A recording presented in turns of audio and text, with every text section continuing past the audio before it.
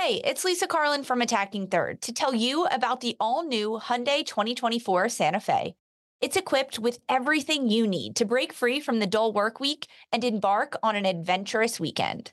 The Hyundai Santa Fe features available all-wheel drive, standard third-row seating, plus available dual wireless charging pads, ensuring that you can take on any adventure. It's ski season, and with the all-new Hyundai 2024 Santa Fe, I can easily load the car with all my gear plus my friends in the third row and make it right to the base of the slopes with all-wheel drive. Learn more about the all-new Hyundai Santa Fe at HyundaiUSA.com. Call 562-314-4603 for complete details. This episode is brought to you by Progressive Insurance. Whether you love true crime or comedy, celebrity interviews or news, you call the shots on what's in your podcast queue. And guess what? Now you can call them on your auto insurance too with the Name Your Price tool from Progressive. It works just the way it sounds. You tell Progressive how much you want to pay for car insurance, and they'll show you coverage options that fit your budget. Get your quote today at Progressive.com to join the over 28 million drivers who trust Progressive.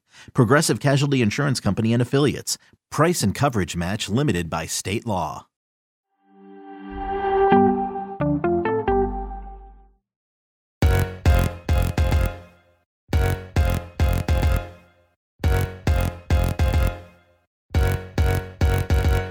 Hello and welcome to Attacking Third, a CBS Sports soccer podcast. I'm Sandra Herrera, lead NWSL writer for CBS Sports.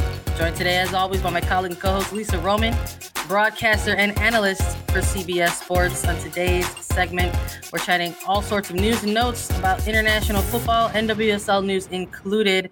So before we take a deep dive into everything, go ahead and leave us a rating and review on your favorite podcast platform. We're also available on YouTube. Please subscribe to us right here at youtube.com/attackingthird, just to make sure you get all sorts of exclusive content, previews, recaps, and anything else, especially those alerts for whenever we go live, because you never want to miss out when we go live on A3. And we're back together, Lisa. We're doing this, me and you. How you doing this morning? No one else but me and you and everyone joining us live. Hi, everyone. It's good to be here. Yeah, you got to get those alerts because we go live a lot and you want to make sure that you're here with us. We stay live. We basically stay live. I mean, the season's around the corner. We're about to stay live. We're rolling out with our previews. We have another one tomorrow morning coming at everyone. We're doing every single team in the NWSL with previews. So stick around for that and stay tuned for your team. But I am doing really good this morning, Sandra. I'm doing really, really good because yesterday, Marquette basketball won the Big East. It was fantastic. A win over Butler. First time ever that men's basketball has won the Big East championship outright. Massive. I bleed blue and gold for my Marquette Golden Eagles. It's fantastic. It's a good day to be a Golden Eagle.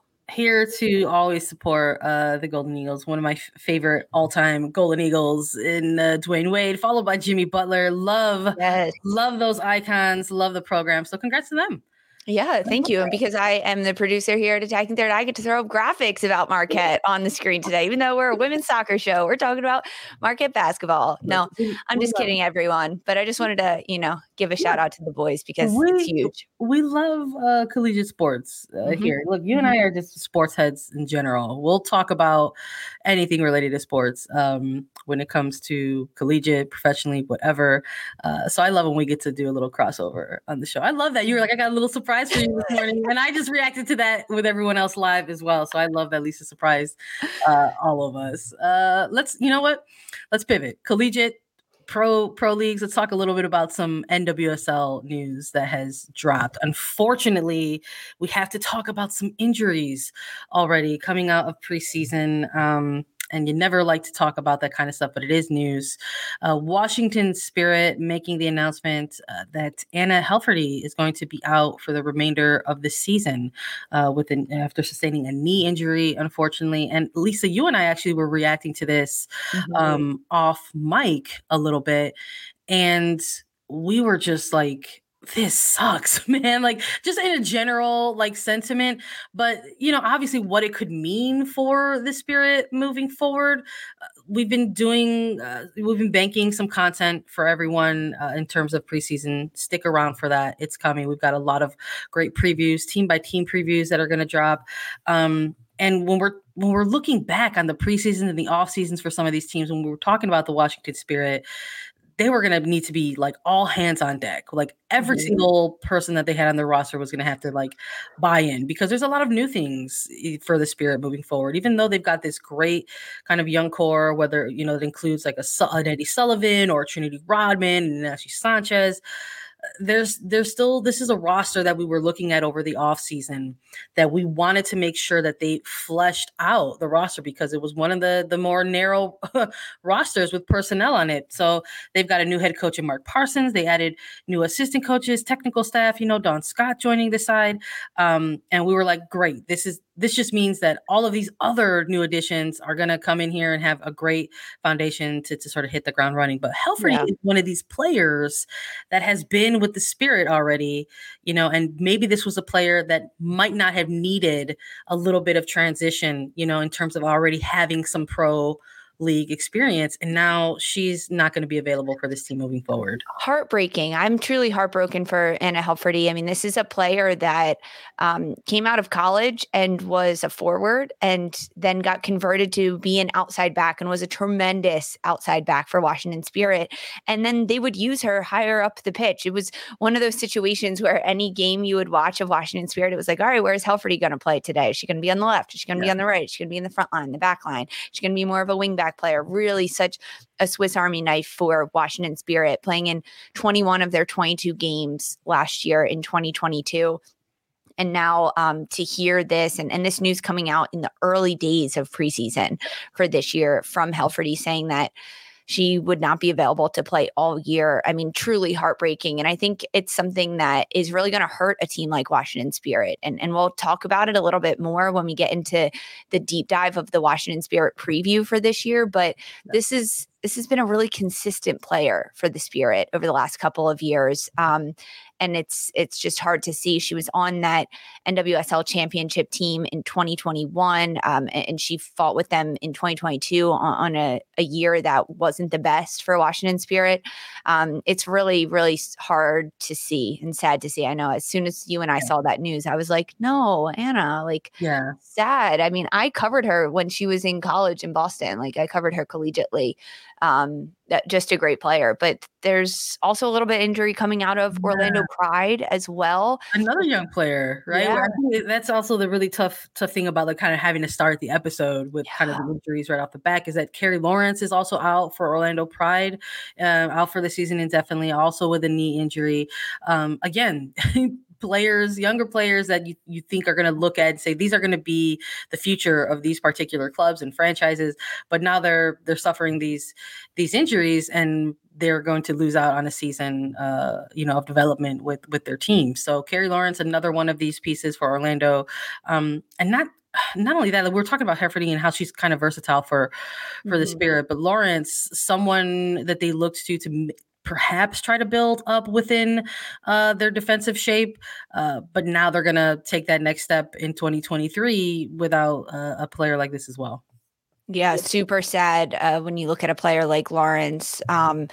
Contributed across the back line for Orlando last year. And this is an Orlando Pride team that's looking to build a little bit this year, continue to put those foundations down and have those building blocks. So it's just sad to see. So best wishes are with both of those players and every player dealing with injury and the road to recovery. It seems long and dark and scary, but it's faster than you always think in the end of it all. So stick with your recovery.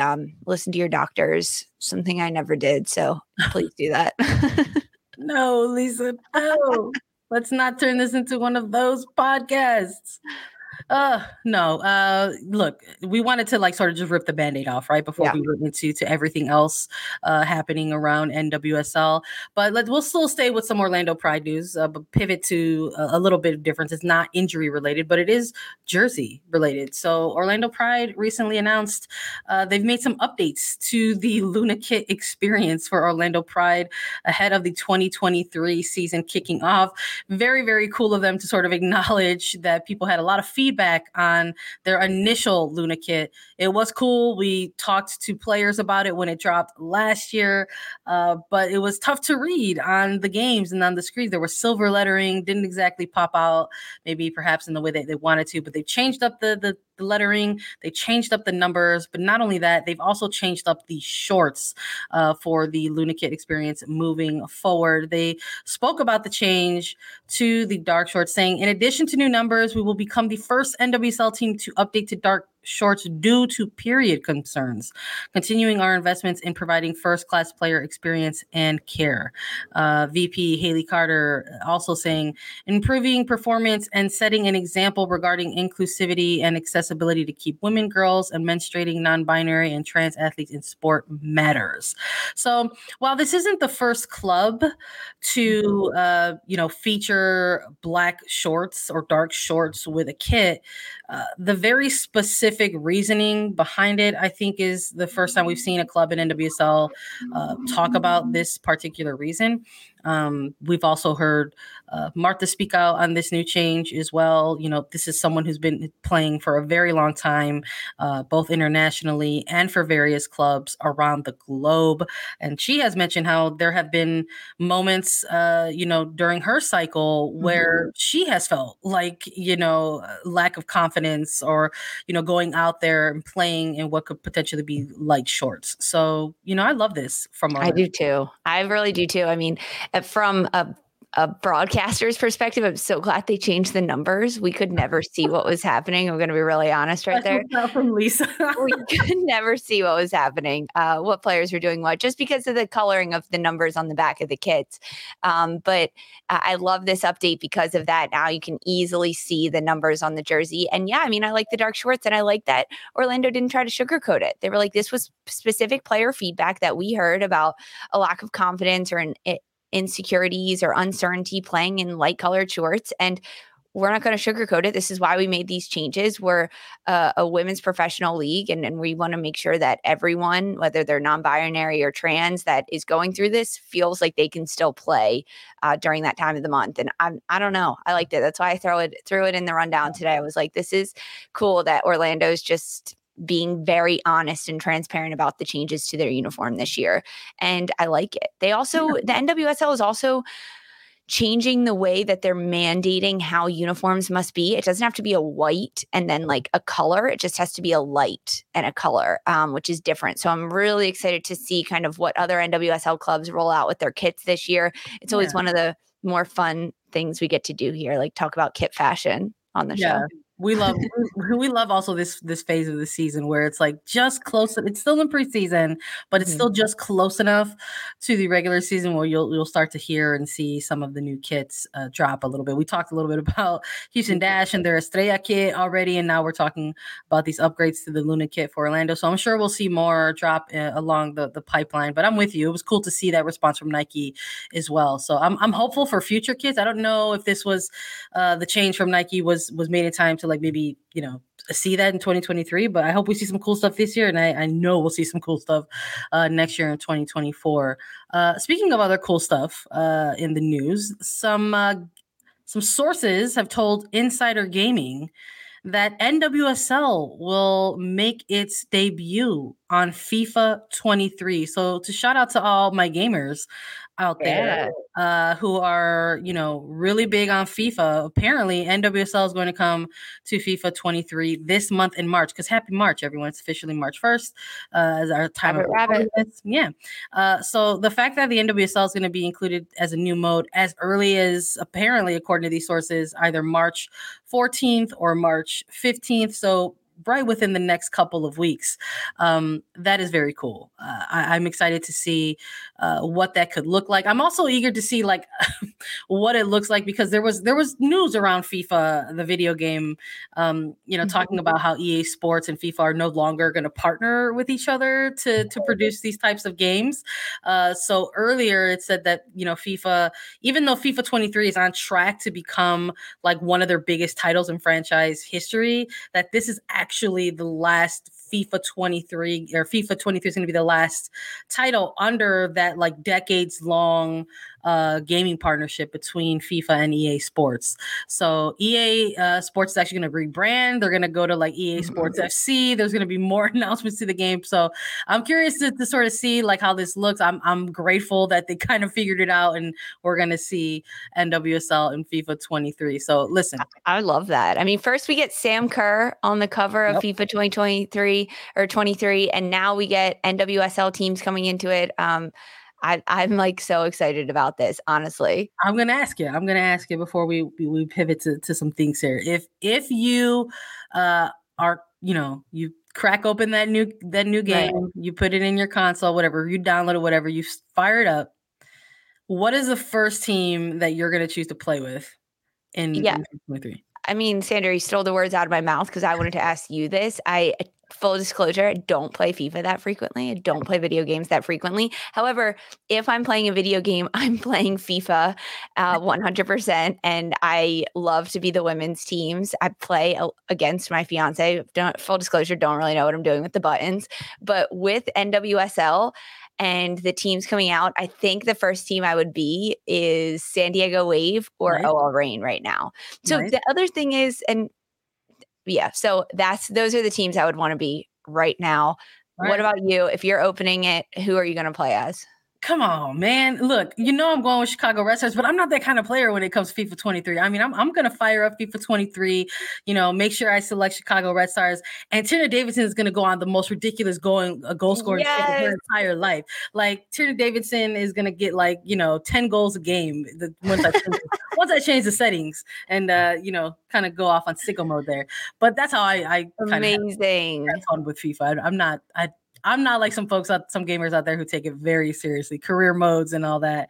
Just like to have fun with it. Yeah, let me just fire it up and have a little bit of fun. And let us know, everyone that's joining us live, if you're listening as a podcast, if you get FIFA 23 and you play as an NWSL team, which club is going to be the first that you go to, the first that you're going to play as? Let us know in the comments on the live, on Twitter. Just tweet at us. I want to know. I'm super curious. Yeah, me too. Put a controller in the chat. Let us know if you're a gamer. Put a controller in the chat. We want to know.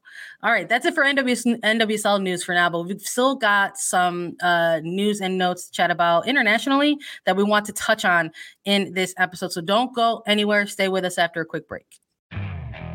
Okay, picture this. It's Friday afternoon when a thought hits you. I can spend another weekend doing the same old whatever, or I can hop into my all-new Hyundai Santa Fe and hit the road.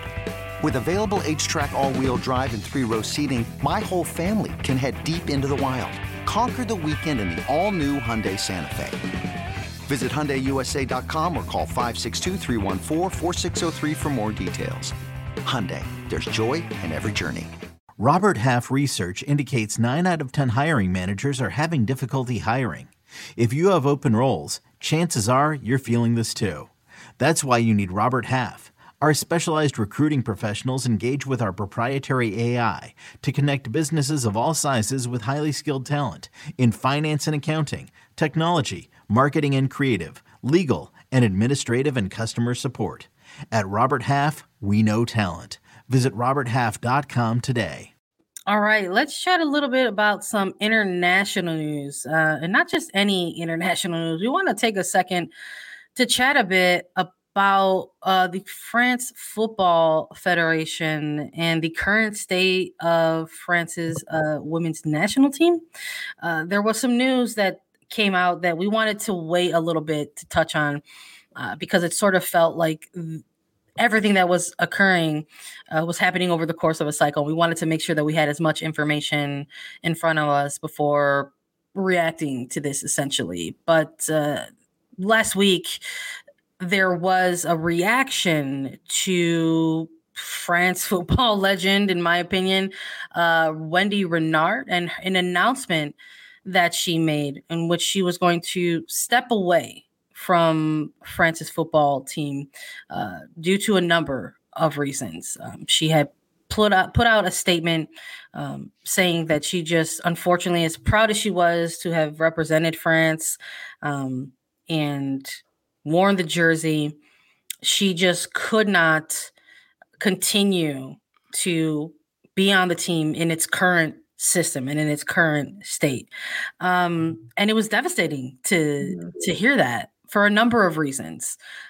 Number one, obviously, it's because it's freaking Wendy Renard, probably one of the most prolific players in France football history. Number one. Number two, this is months away. We're talking months away, 5 really, from the World Cup.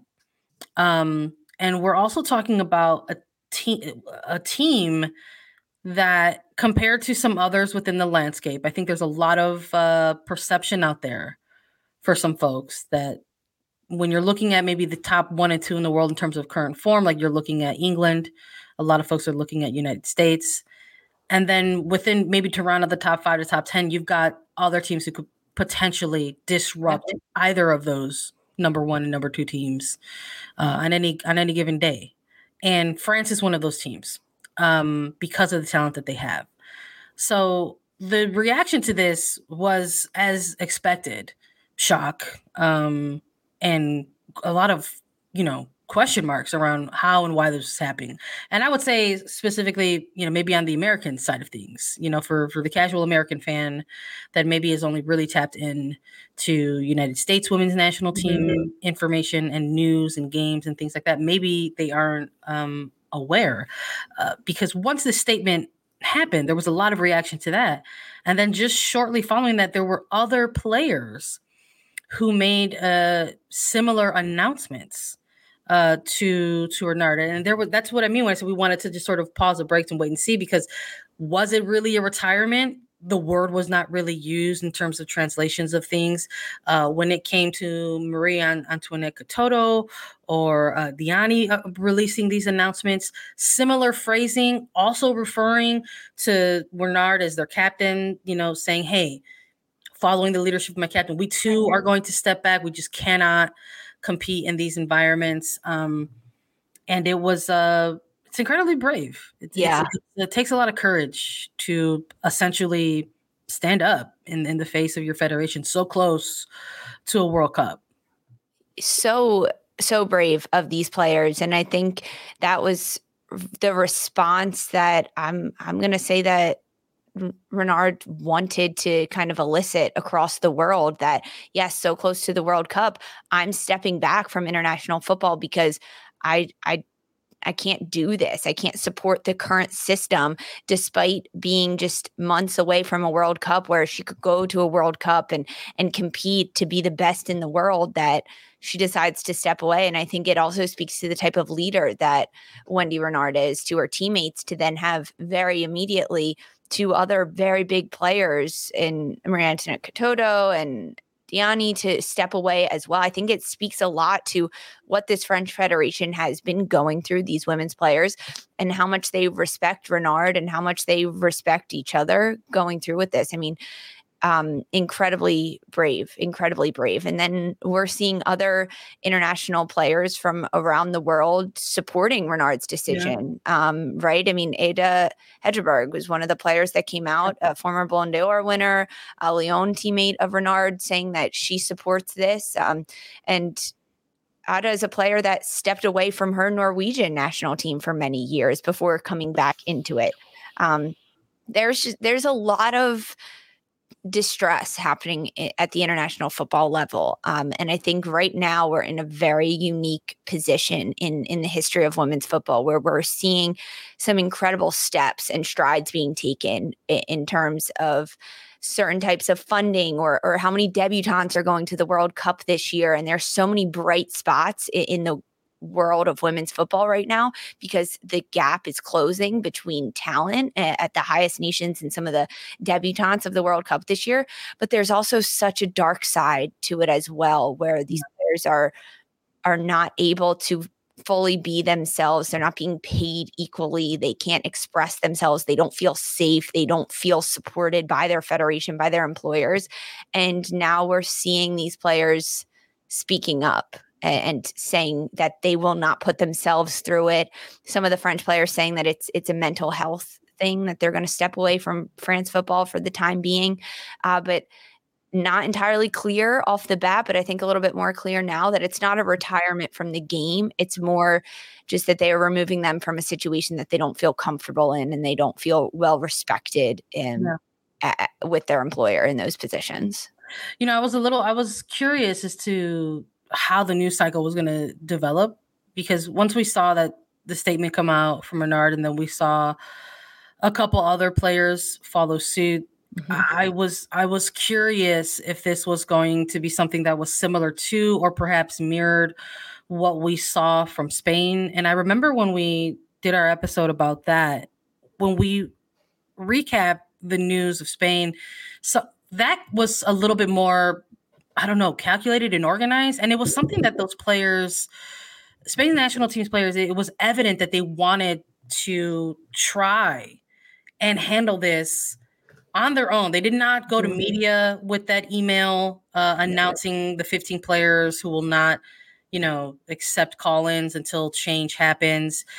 This was all done in an email chain. It was all organized. It was the same email from all 15 players, and it was to specific members within the federation. And it was the federation that put them on blast.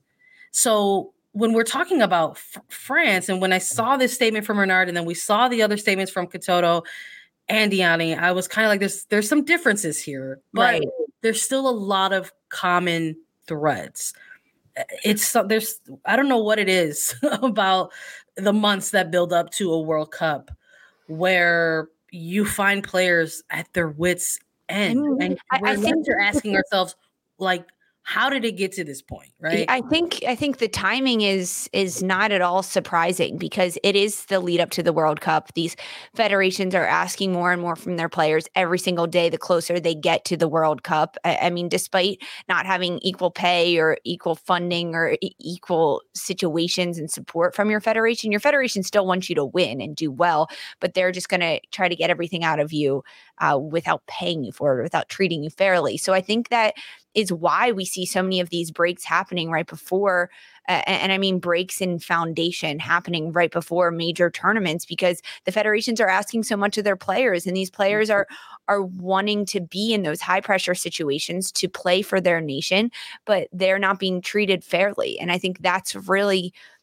kind of what it comes down to. And with these French players, Katoto, Renard, they're saying that they're unhappy with the management of this team under the current manager, which Renard and Corinne Diacre had a bit of a back and forth, right? I mean, Corinne stripped Renard of her captaincy. That was in 2017. And then she was finally named captain again in 2021. And Renard is this center back that has been prolific. It's like the epitome of a center back is Wendy Renard. That's who you think of. So it's been ongoing, but I think the cracks in the foundation get so big when you lead up to a big tournament like that. And that's why we see it happening just months before the World Cup.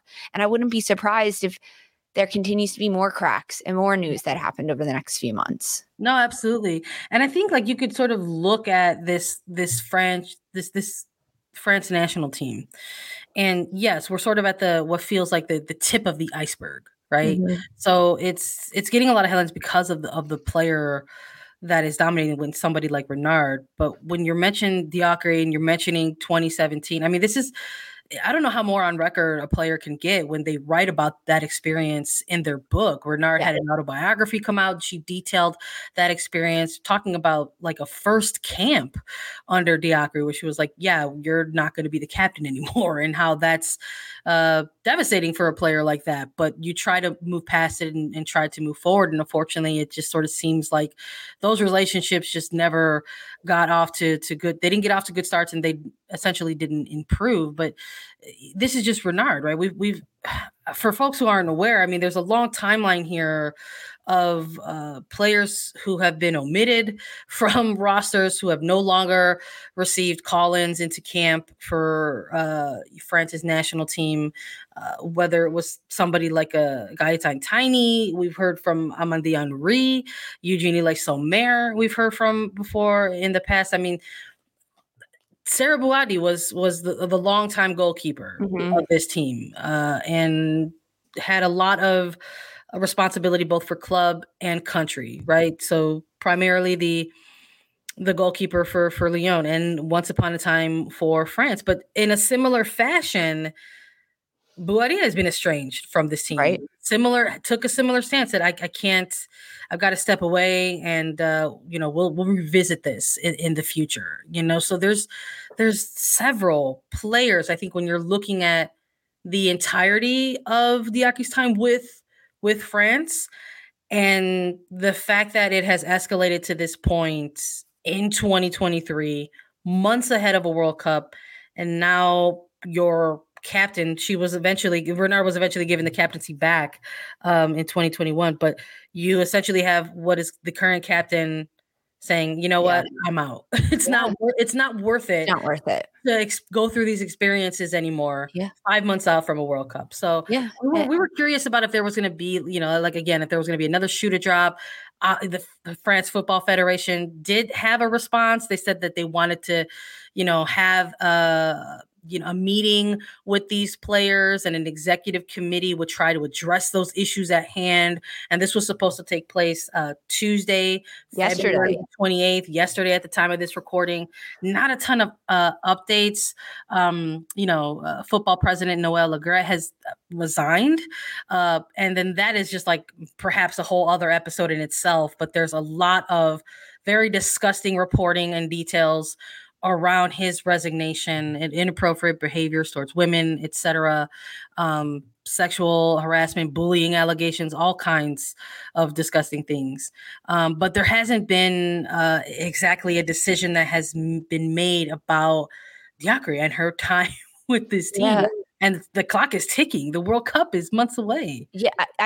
Basically the France Football Federation was essentially going to decide about Diakri's position in this meeting that happened yesterday, Tuesday, February 28th. But because the president resigned and stepped away, so now we have the FFF vice president stepping in as the interim president, they basically said, okay, well, we can't fire Diakri yet at this point because we just lost our president. So we have to put out that fire first and get some semblance of who's in charge and structure back at the federation before we continue to move forward with what's specifically happening within the women's team. They also made an announcement saying that the group was to form a decision about Diakri, the head coach of the women's program, by March 9th. That was reportings coming out that I saw out of football. Yeah. So there's just a lot of moving parts and a lot of moving pieces. And clearly you can see from the way that the players are protesting up front and making it very public on their social media accounts and saying we're not supporting this. And then the president retiring and then them not being able to make a decision. Like there's a lot happening under the scenes, and it is far from perfect. And there's a lot that needs to be fixed and strategized. And I think that for so long it's been put on the players and a lot of pressure, and they've taken the brunt of it all. And when the players stand up for themselves and say, hey, we're not going to do this, we're not going to put ourselves through this, I'm taking this myself out of this situation because I don't want to be in it.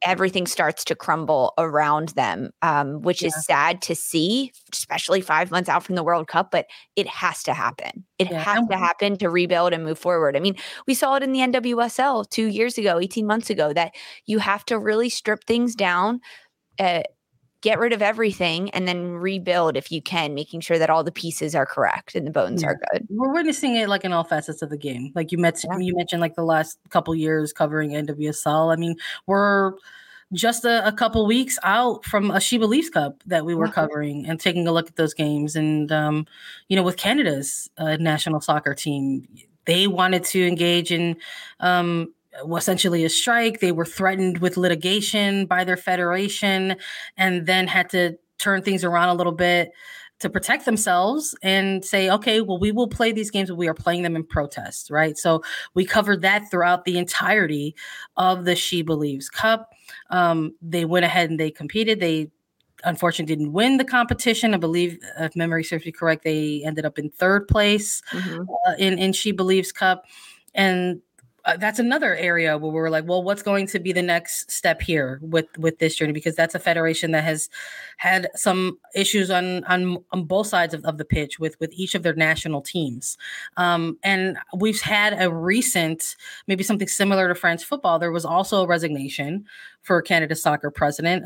Nick Bontis has resigned, but within his resignation, he's also been appointed new VP of CONCACAF. So like, that's also like an equally very frustrating component to all this, is where maybe people are looking for accountability or someone to accept responsibility, like in order to take those next steps, which will eventually hopefully lead to things like back pay that is owed to these players, and then some sort of resemblance of equity for the pay disparities between them. And then you see a resignation and you're like, okay, but they're still going to be involved within the region in a pretty significant role. It's like, half a step forward and then 5 steps back. It doesn't make a lot of sense to me, but it's something to pay attention to, because it just sort of feels like that's just one component of all these things. So whether it's Le Gras for France, or if it's Bontis for Canada, I think it's just like phase one, right? For some of these things. And hopefully we'll get to see some changes for these teams in the months to come, because the next time these teams are supposed to get together, it's supposed to be in April. And it's funny that we're talking about the two of these national teams specifically, because these two national teams, where their players are going through a lot of hardship at the moment, they're supposed to face each other in April in this window. So Canada Soccer announced an April 11th friendly against France in Le Mans, and we'll see what happens. There's a lot of things to keep an eye on here before April comes around. Yeah, I think it's important that it is both of these sides, right, that are supposed to play each other in April. And I think when you look at Canada Soccer and the federation there with the women's national team of Canada, they have tried to go as a team, right, and as a united front of players to say, we're boycotting, we're not going to do this. And the French players decided to go at it a little bit more individually. I don't know which is right or wrong, which one's going to work or not. I think it also depends on the players, the federation, how it works. But the fact that they're set to play each other, that there has been support from other federations or other players internationally around the globe for both of these nations, whether it was wearing the purple armbands throughout She Believes Cup or any nation during that international window, or now other players speaking out in support of Wendy Renard and the French Federation. This is a big story, and this is a big overlying issue, and there's not that much time for either of these federations to figure it out, because the World Cup is around the corner, not to mention these April friendlies that are coming in just over a month from now. And teams have to be able to play in the lead up to the World Cup and compete in high competition if they want to do well, not be sitting in Zoom meetings and board meetings and negotiations and discussing their rights of equal pay and fair treatment. It's a lot. There'll be more of this story unfolding, and we will keep everyone up to date and filled in on it, because there's a lot that's going to continue to happen. Yeah, stick with us. We're going to chat about some awards, and we know how much you all love to hear us react to the award season. So we're going to take a quick break. Stick around.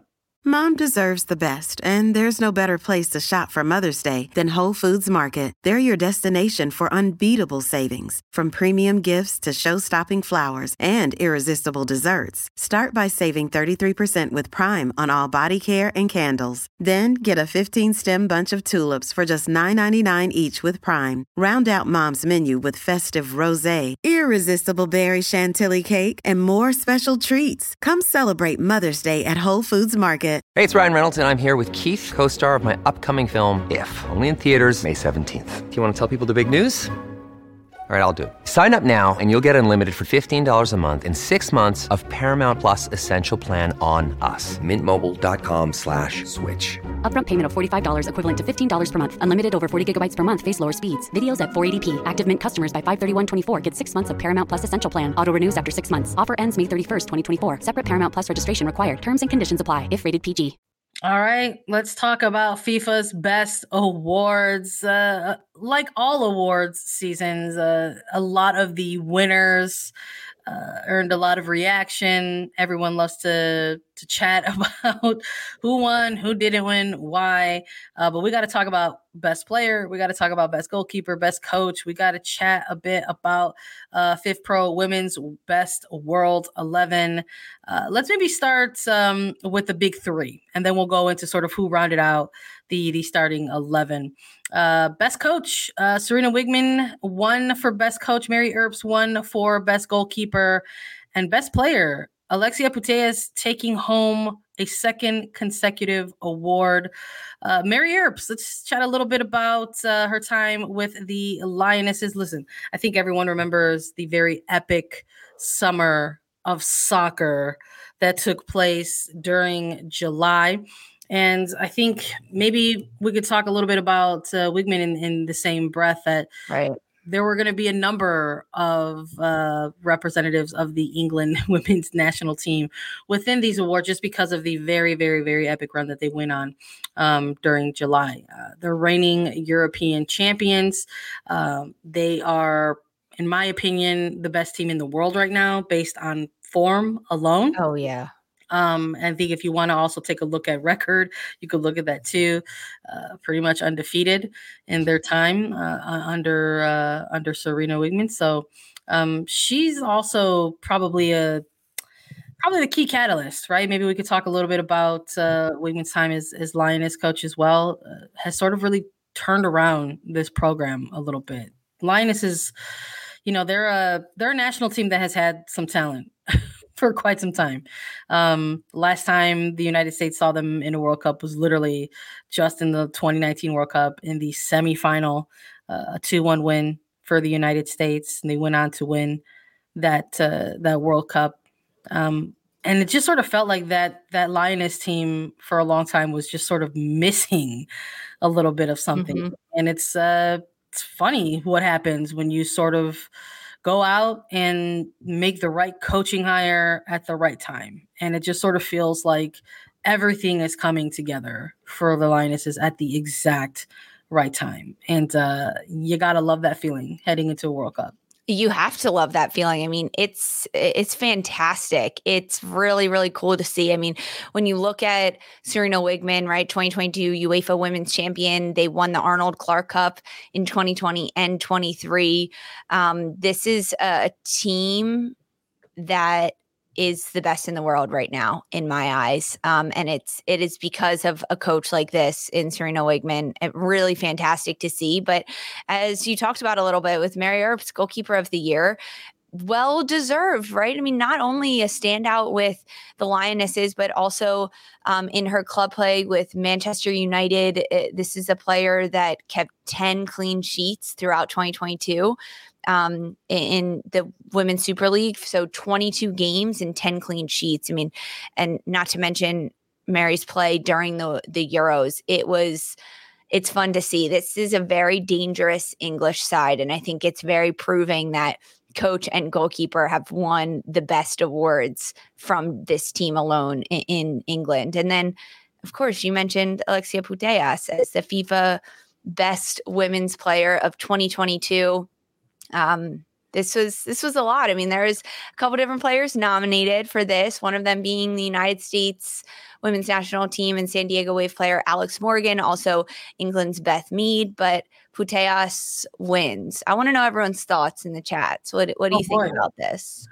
What does the chat think about the winner of this award? I'll start. I'll put myself on blast. I'm good with it.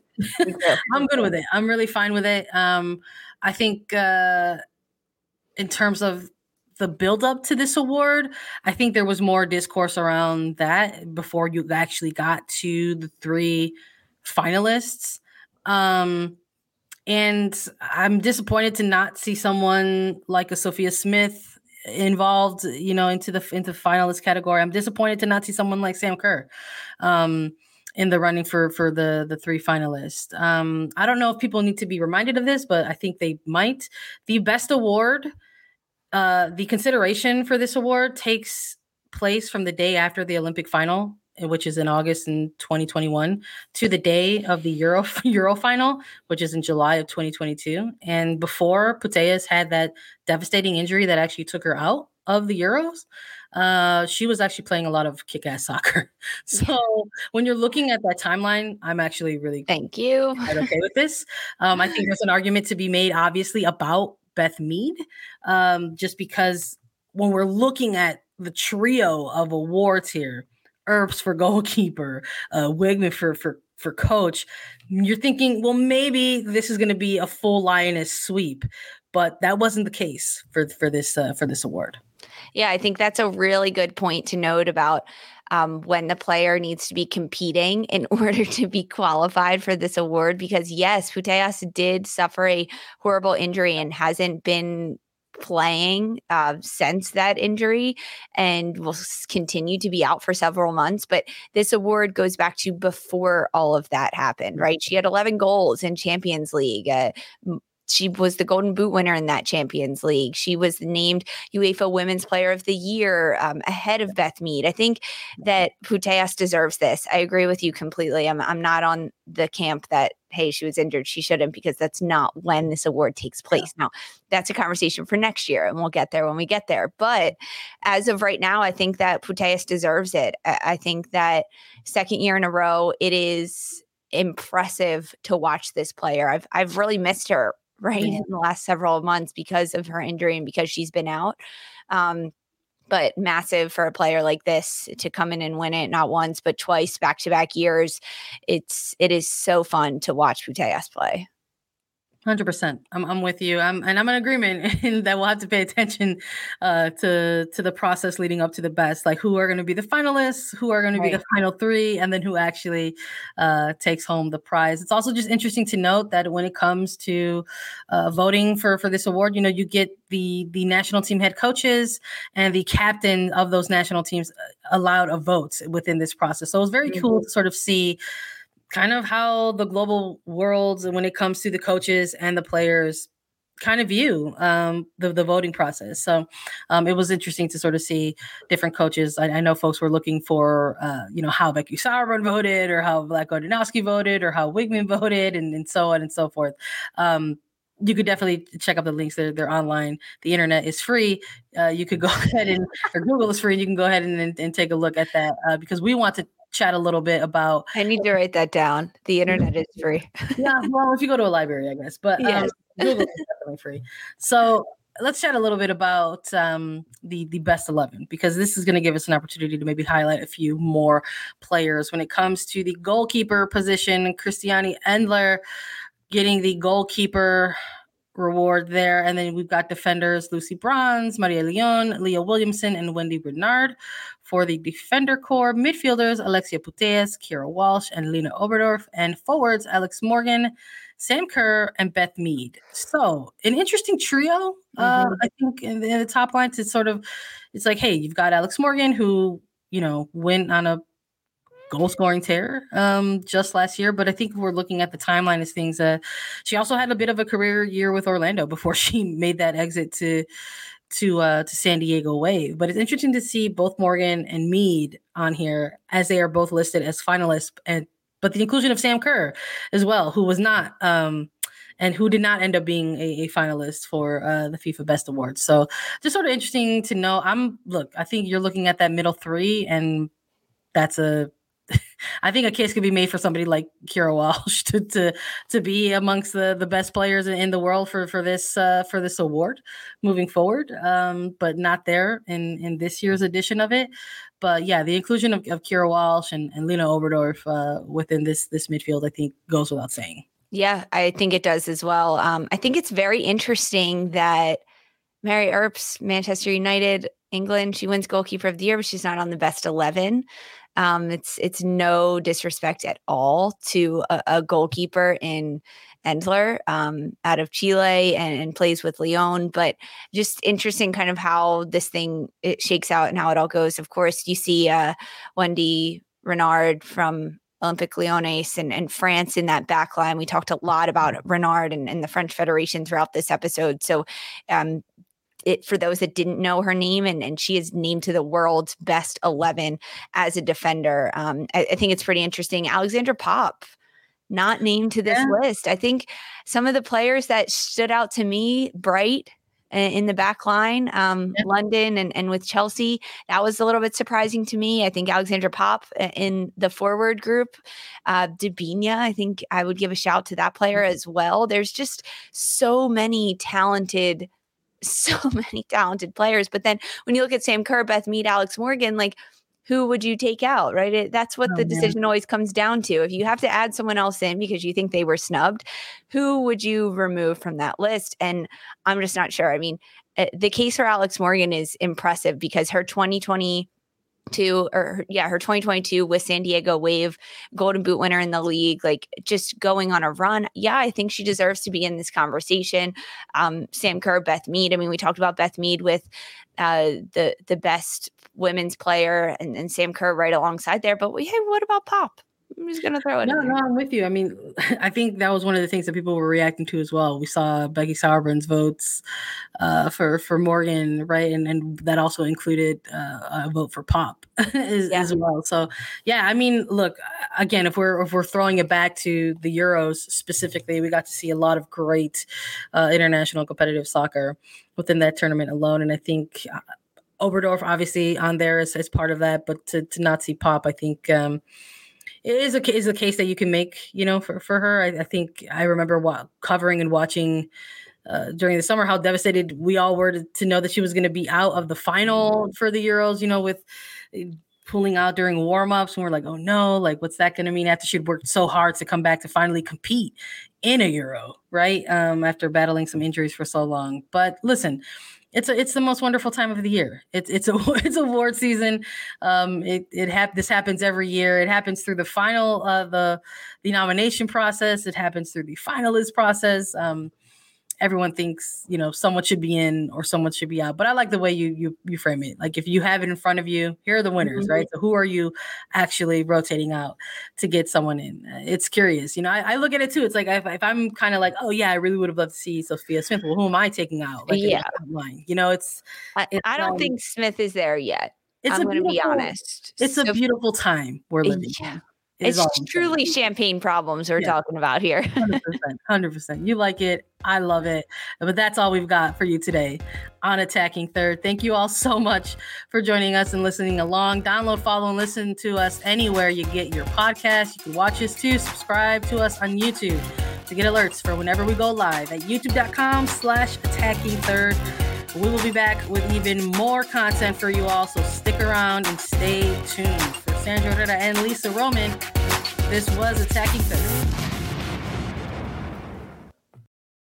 The chilling new original docuseries on Paramount Plus. Why did he kill his family? The answer lies across the ocean in a woman named Sylvie. She's a Can model. Where desire leads to deception. I ended up spending $12,000 and $15,000 a day. It was addictive. I can't get you out. And obsession leads to murder. Who did this to your family? You can't really maintain a fantasy forever. Control Alt Desire. Now streaming on Paramount Plus.